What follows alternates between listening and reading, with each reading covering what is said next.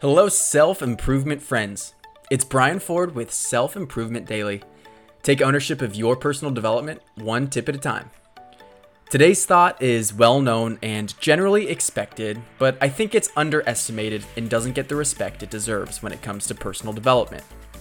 The tip is to be on time.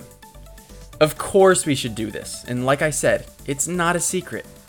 Being on time means that you're reliable, which in turn means that others trust you more, which will result in better relationships and more opportunities coming your way.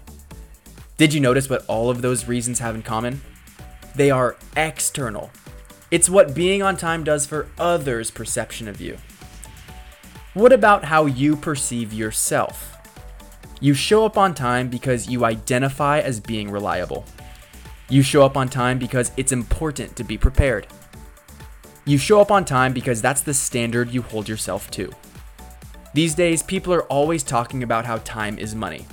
Well, time is our greatest asset, and if you can't be on time, then you affirm to yourself that you aren't taking yourself seriously.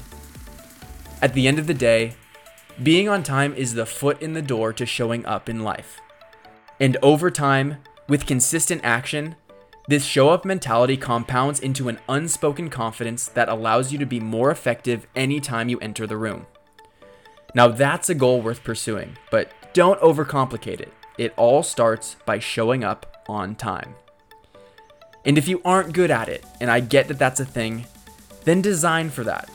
Give yourself an extra 20 minutes in scheduling. Set alarms and reminders. Be proactive about taking care of things that slow you down. But fundamentally, it's about more than all of that. It's about having the self-respect to show up on time.